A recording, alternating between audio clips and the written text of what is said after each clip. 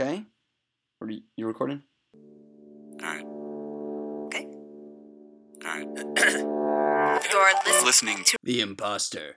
Haha, you thought this was Radio Lab, but you were wrong, you silly folk. Anyway, welcome to this week's episode of The Imposter. We have a very special guest, Mr. Ro Allen, who has been on this show many a times. He's a good friend, an excellent scientist, and he's going to be telling us all about the recent scientific expedition that he was on, just like Mr. Otis Bruner, another previous guest.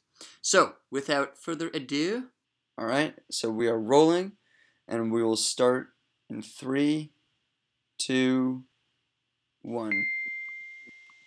We live in an age based on science and technology with formidable technological powers. And if we don't understand it, by we I mean the general public, if it's something that, I'm not good at that, I don't know anything about it, then who is making all the decisions about science and technology that are going to determine what kind of future our children live in? We've really got to start at the earliest levels with having a broader view of what education really can and should be. Because I find that with the young people we have, we are able to motivate them. Science is all around us. It's in us. Knowledge of science is power. It gives you an understanding of the forces of nature. It's not even about how much science you know. It's about how science literate you are. Hey everybody, welcome back to this week's episode of The Imposter, the podcast dedicated to making science more fun and engaging for you, the audience. Alright, so today we are joined by longtime guest of the podcast and longtime friend of host of podcast, this guy right here that you can't see, but your humble host, Amir. So we welcome Ro Allen, MRes, and PhD student to The Imposter. Actually, we welcome back Ro Allen. So, Ro, nice to have you back. Thank you. Always a pleasure. How you doing today, buddy? Yeah, very well. It's as some of you might know, Amir's over in the States and I'm in New Zealand, so we're on slightly different time frames. It's very early for the man himself, whereas it's bedtime for me. Only, 14 hours? It's not too bad. Minor difference. Yeah, we can coordinate. It's not bad. Alright, great. So, Ro, we haven't actually had you on the podcast in a while because of this time difference, but we would love to hear how everything is going with your PhD over in Dunedin, New Zealand. Yeah, so as Amir said, I'm over in Dunedin in New Zealand, studying at the University of Otago, starting my PhD over here. Otago, you! Yeah, so I've been going now since February, so I'm approaching 6 months. It will be 6 months at the very end of July. And so far so good. I think the PhDs are quite difficult, as one might imagine, and so there's lots of teething challenges and hurdles to overcome at the beginning, but I'm getting to the stage now where my project's really starting to take shape. I've started to understand the field that I'm working in now a lot better than I did previously. So yeah, it's all very exciting. That is very exciting. When you say that your project is starting to take shape, are you trying to tell us that the project you applied for is not exactly what you're doing right now? Essentially, yes. You're going to blow my mind. That was my very polite way of saying that. Yeah, so quite often with PhDs, a supervisor will advertise a project or they'll receive funding to complete a piece of research. But once you arrive and you start working on that particular research question, different challenges rear their ugly heads, and there's certain practical limitations and stuff like that.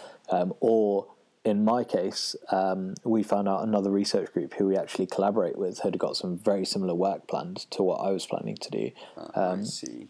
which which would have led to the redundancy of one of our projects. And because we were collaborating anyway, there was no purpose for the research group to do the same thing twice. So I decided to switch my project to a slightly different angle, trying to answer a similar question. So and what is that? What is that new angle? Where has it shifted to? So my initial starting point was to look at how marine phytoplankton communities, so the small microbes that live in the sea and take in a lot of carbon dioxide from the atmosphere and produce a lot of oxygen for us to breathe. So I was looking at how those phytoplankton communities in the ocean, as opposed to in the laboratory, were going to respond to climate change. So that we could draw some pretty realistic projections of what the future oceans are likely to look like. Slightly important. Yeah. So the novel aspect of that research was looking at both ocean acidification and warming at the same time, but in a natural community out in the sea rather than in the laboratory. But again, that was something that another side of our research group had already decided to tackle. So what I'm working on now is much more about the adaptive capacities of these species of plankton and their kind of evolutionary potential to deal with the changes that are going to be approaching over the next 100 years. Interesting. How are you measuring their potential? Lots of different ways. Experimental evolution is a huge field of biology. So the kind of classical way of doing that is to grow them in a laboratory.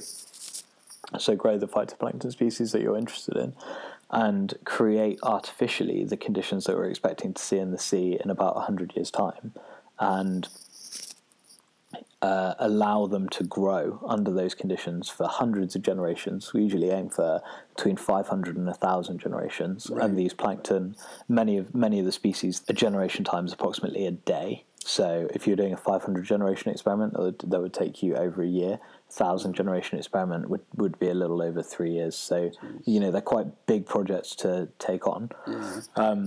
And then from that, you would see over all of those generation times how have they been able to adapt? How have the phenotypes changed? And how resilient are they now to the conditions that they're facing? Interesting. Yeah. It's similar to flies being used in laboratory studies because it's the same thing. Such a short lifespan, you can go through a lot of generations fairly quickly and learn how they would react and evolve to different stressors and whatnot.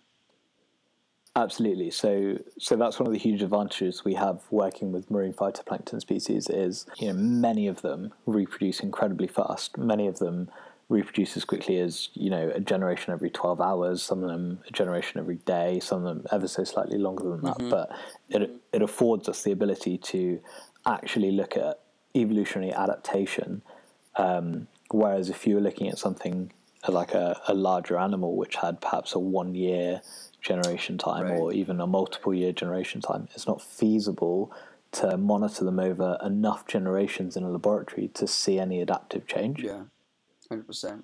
I think the closest thing we have to that is dogs and domesticated dogs. Well, a lot of domesticated animals in general, I guess. Yeah. All right, cool. So it's shifted a bit, but it sounds like you're now on the track to where the project's actually going to start coming together.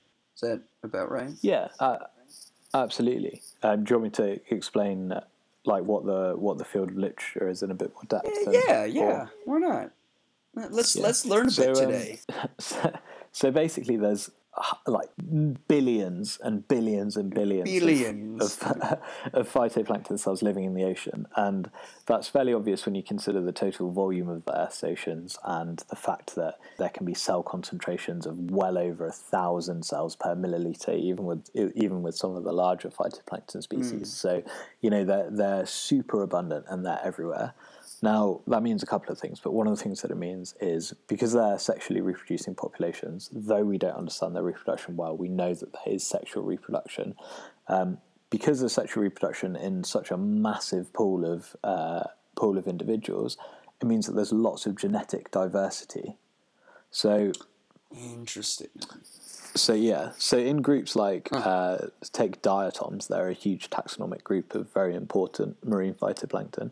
So in diatoms, there's just an incredibly broad range of genetic diversity, which means there's a huge range of what we call genotypes, which will correspond to a huge range of phenotypes. Now, a genotype is a way of saying an organism with one particular set of genes, essentially, and a phenotype is an organism with one particular trait that it is expressed. So a phenotype can be, in this case, resilience to climate change. Now, because there's such a great diversity of genotypes in the natural populations, there is almost certainly, by way of that, a huge number of phenotypes which are resilient to climate change already existing in the Earth's oceans. So, what a huge part of my project is trying to quantify some of that genetic diversity in diatoms and say, how much diversity is really out there, and then to try and isolate as many genotypes as I possibly can in the laboratory by cloning cells and then testing how those individual colonies that we call monoclonal colonies, so cells based on one clone, how those different monoclonal colonies respond to climate change, and if we can find any pre-existing genotypes that are already very resilient to climate change. Do you, when looking at the phenotypes, are there many different, I guess this is your project, isn't it? Are there a lot of different reactions or ways to deal with, I should say, ocean acidification or warming temperature? So for a coccolithophore, their shell might be slightly more resilient to ocean acidification than another type of coccolithophore. Yeah. But then instead of a shell for one, it's just thermoregulating better instead of a stronger shell. Yeah, fantastic question. Actually, that you couldn't have asked a better. Even question. though it's very convoluted, but yeah. No, I understand what you're asking. You're saying, what traits do you look at, and just because something, a trait is expressed which is strong in one respect, does that mean it's strong in another respect? So, right. So, to put words in your mouth a little bit, maybe saying, just because something's resilient to ocean acidification, does that mean that it's also going to be resilient to warming, for example? Right. Is that correct? That is correct, but it's also, I guess it's just the different types of ways that organisms deal with the same stressor. Okay, cool. So basically we don't really look at the physiology of how they're dealing with it. What we look at is responses on the organism level. So our primary trait, which we measure as our main sort of go-to, is growth rate. And growth rate in phytoplankton is population growth rate, so basically how quickly these cells are replicating. Now that's a really useful proxy in climate change studies because that is directly related to how common that particular genotype or phenotype will be in natural populations. So if something's growing really fast and doing well under high CO2 or warmer conditions, then it's likely that particular phenotype is going to proliferate in a future ocean. Right. And by way of proxy, we're assuming that it is dealing with the acidification and the warming very well because it's got enough energy to dedicate to fast growth rate. Whereas an organism that was struggling to deal with the increased acidity or the increased temperature would have to be spending more energy dealing with those aspects of things rather than being able to dedicate that energy to growth and reproduction. So we look at other variables as well. We can look at photosynthetic parameters and how efficiently these cells are taking carbon dioxide out of the water column. And there's lots of parameters we can look at. We can even look at how toxins are being produced by different algae and if the toxicity per cell tends to change.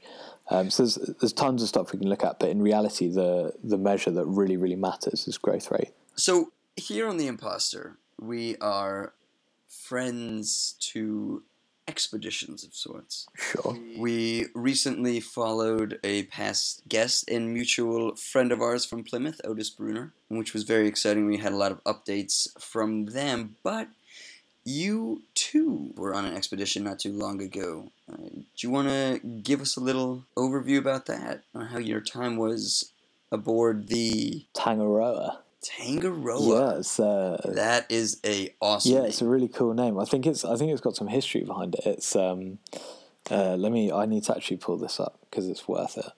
Yeah, so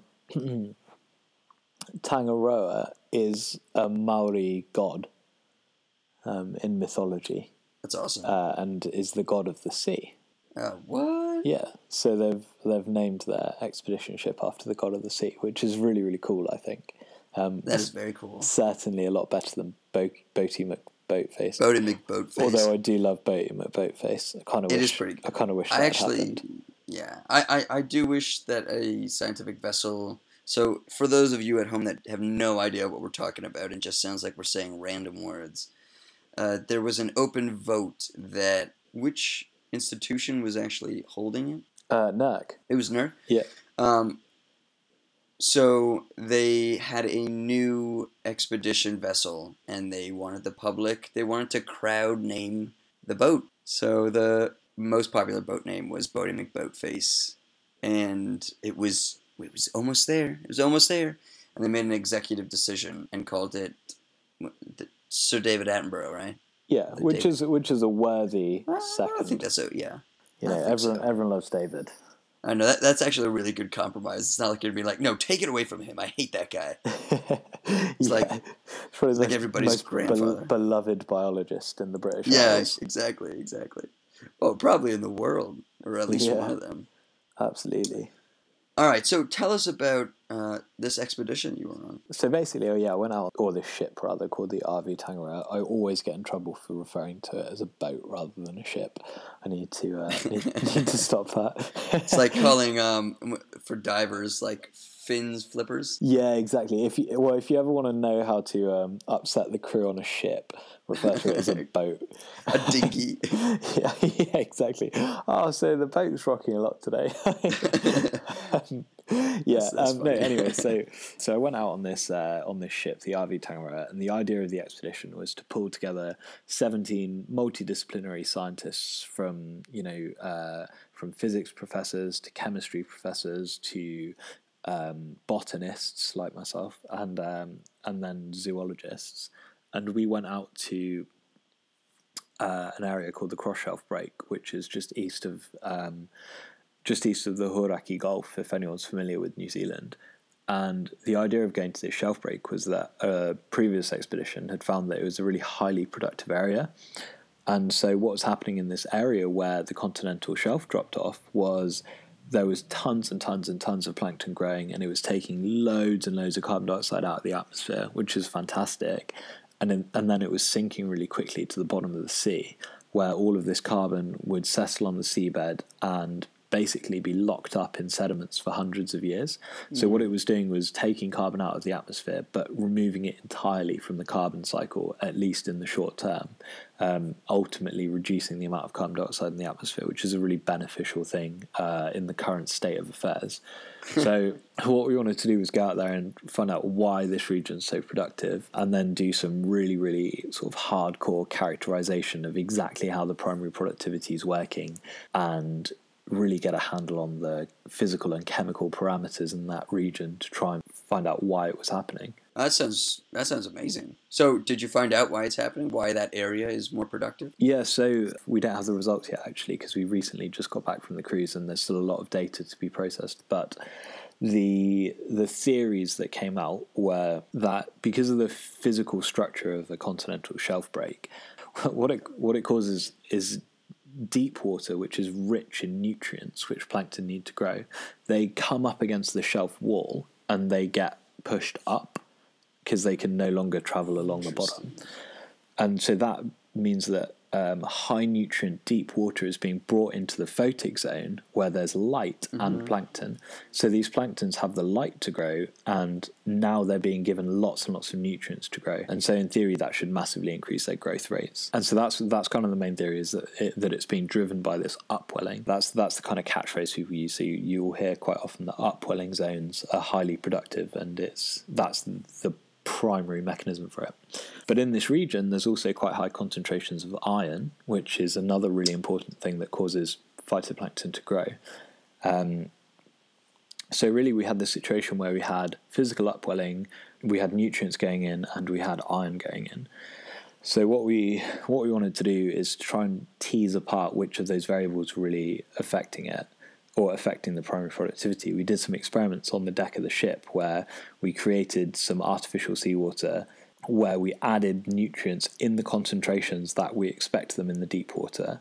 We did the same where we added just iron in the same concentrations we're expecting in the deep water, and then we had some samples where we just actually added the deep water, and that's a slight oversimplification of the experimental design. Right. But it's good explanation. Yeah, but that's essentially what we were looking at, is we were trying to see whether these productivity shifts were caused by the iron, or whether they were caused by the nutrients, or whether they were caused by something else in that deep water that might be important but we'd perhaps overlooked up until that point. And yeah, in terms of preliminary results, it really looks like it's both the iron and the nutrients that are the most important things. But really, there's a lot of data left to be processed. So Yeah, I mean that's very exciting.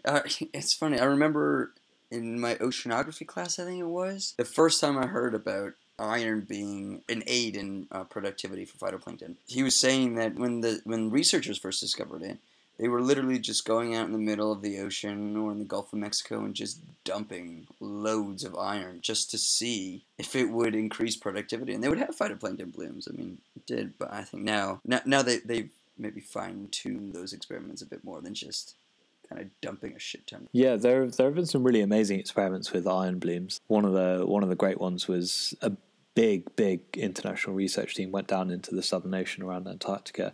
They found an eddy, which is like an area of water which is essentially the creation of a static vertical column of water. So they could study it almost like it was in a laboratory. And they dumped a load of iron in there and watched this phytoplankton bloom around Antarctica happen. And they just monitored it and looked at all the different species that did well in the bloom. And then they even modelled the sinking rates of those phytoplankton communities, and from that determined, how much carbon dioxide was being taken out of the atmosphere by these iron things, or by these iron fertilized blooms rather. So that was a really cool piece of research. I think it was back in 2008 actually, but it was groundbreaking at the time. That's pretty cool. Oh well, it's also good to know that if we need to increase marine snow somehow, we could always just boost productivity and then, sprinkle it wherever. In theory. In theory. There are likely to be other ecological consequences of that. No. This is concrete, bro. All right. We've solved climate change. So how long were you actually out there on the expedition itself? So I was out on the expedition for 3 weeks. Wow. And did you miss dry land at any point during that time? Enormously, yes. So 3 weeks isn't actually that long for a marine biology research expedition on a ship. But, expeditions can quite often be in the region of months. So 3 weeks isn't really anything to complain about per se. But it was my first time at sea overnight even. I think I'd spent one night on a boat before, So I felt like I was jumping in at the deep end a little bit. But it was really good fun. I think the things that are challenging when you're out on a ship for a long time are the fact that there's nowhere to go. So you just find your existence is limited to, your cabin, which is, in my case, was shared with a really cool guy, actually, a guy called Carl Johnson, who I'll take a little tangent to explain who he is now, actually. He's so in New Zealand, they've got this really great program where they want science teachers in schools to be more connected with, prominent researchers in their field and all of that kind of stuff. So that's awesome. It's great, isn't it? Very cool. So then they can take what they've learned about what's happening in New Zealand science from an academic perspective and use that to inspire their students. So, so Carl's a physics teacher in a school in Christchurch, and he's just a super enthusiastic, like really, really intelligent, great guy. And so he was out with Niwa on this expedition working. He was actually with us processing our data and doing the exact same work that we were doing. And then he was going to take that back to his students and kind of get them excited about marine biology and get them to engage with issues such as climate change. So that's so cool. That's that pretty cool. Makes me really happy. Yeah, it just makes the British government really needs to do something like that because it's such a great such a great Yeah. idea. Anyway, so yeah, your existence is kind of limited to your cabin, the galley where you eat, and your laboratory. And my laboratory was in the middle of a boat, or a ship rather. Excuse me. You better watch it. I'm gonna tell them. So my laboratory was in the middle of the ship, which meant there were no windows in it. So I was quite often kind of disorientated in terms of what time of day it was, by obviously like the clocks. But you know, it was an interesting experience. Sometimes you're really grateful when you're in the lab that you couldn't tell what time of day it was, because you just needed to keep your head down and you know, fire through the work. And if you couldn't see the sun changing, you didn't feel tired. So that was really great. Yeah, it's just interesting. I think one of the things you don't think about is when you're at home, you can just go for a walk, or you can just go for a run, or, you know, go see a couple of your other friends that you haven't seen in a while, or, you know, God forbid, go to the pub and have a pint of beer with some pals or whatever. Whoa, you need to slow down, buddy. You are wild. But all of that stuff you can't do when you're on a ship. And I'm really big into just being active and playing sport and doing exercise and that kind of stuff. And there was a really cool small gym on the ship, but you could get. That's cool. Yeah, it was actually quite good, but you could get nowhere near as good a workout as you could obviously going to a gym at home. And, you know, the boat's rolling and you're trying to run on a treadmill and you're just waiting to fall off. That's amazing. Yeah. That's the thing is, for all the negative aspects of, you know, being in quite a sort of claustrophobic environment, there were so many fantastic aspects of the cruise.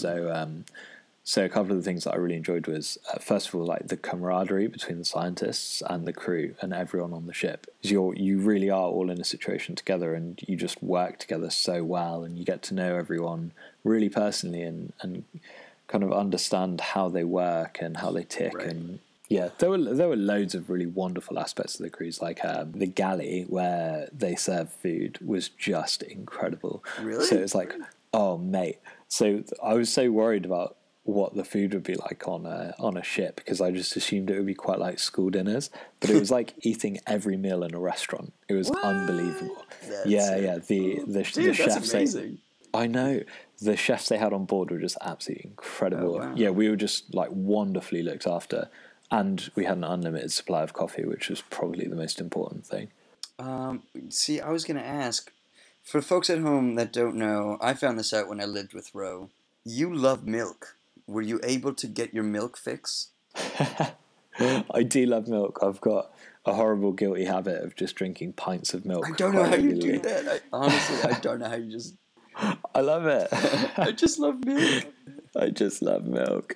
I was. They had lots and lots of milk on the boat, but also I felt I didn't really drink my pints of milk on the boat because I thought I'd probably get judged. and it was my first time working with a lot of these people, so I thought I better reel that habit in. So I just drank coffee instead. I thought that seemed much more reasonable to people. Fair enough. That is hilarious though.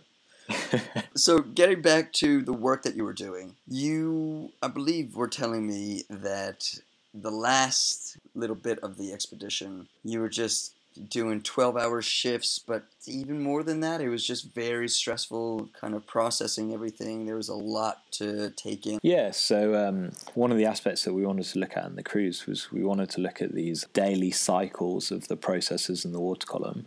And what that meant was that we had to sample constantly throughout the day.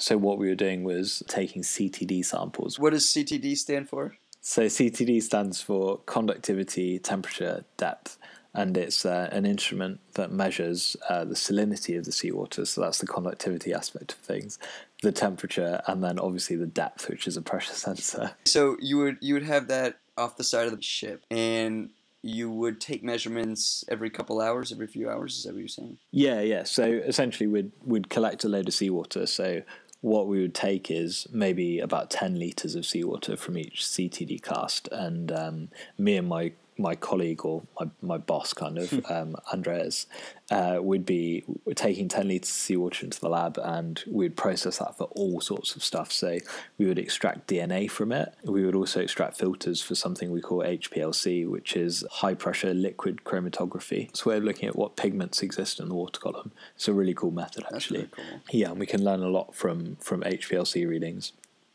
And then we're also using a thing called an FRRF, which stands for fast repetition rate fluorometry, or fluorometer rather.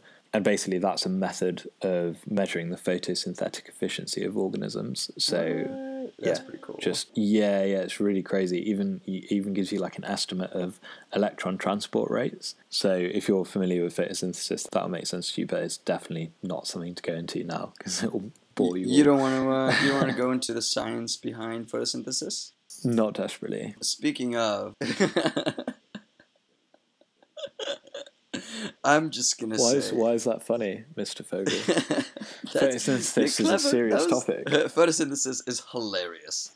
No, I just found out about this the other day. I think it was an I Fucking Love Science article. Mm-hmm. But it's this nudibranch, which is sea slug, and it has the ability to photosynthesize as well as have its... Wait, here it is. Okay. Elysia chlorotica.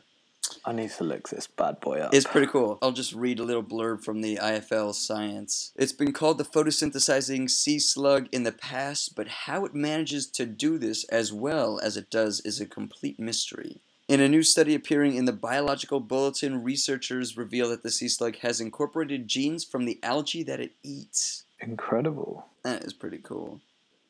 So for those of you at home, we'll post a link to that because it's a pretty cool thing to check out.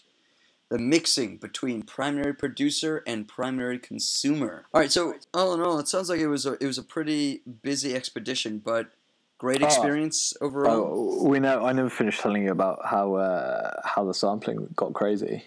All right, let's go back. Tell us about the high pressured work environment. Yeah, so like I was saying before, there were certain choke points throughout the cruise where we had to work really, really hard for a sort of 24 or 48 hour period. And one of those was when we were doing these 24-hour sampling periods of just taking a CTD every few hours. And what that meant was our laboratory was constantly running, and there were only 2 of us working in that laboratory. And so we had to pull some pretty long shifts and basically just stay in there until the work's done, which is really the attitude of these cruises.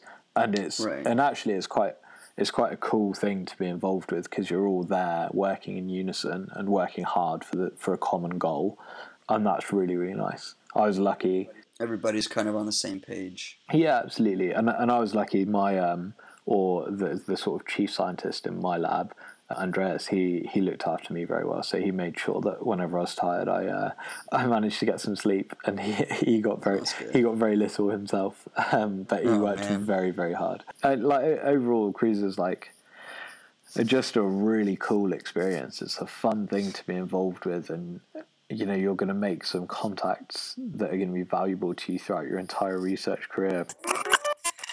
All right, everyone, that is our show for today. I hope you enjoyed the Radiolab homages. I'd like to thank Radiolab for being in existence.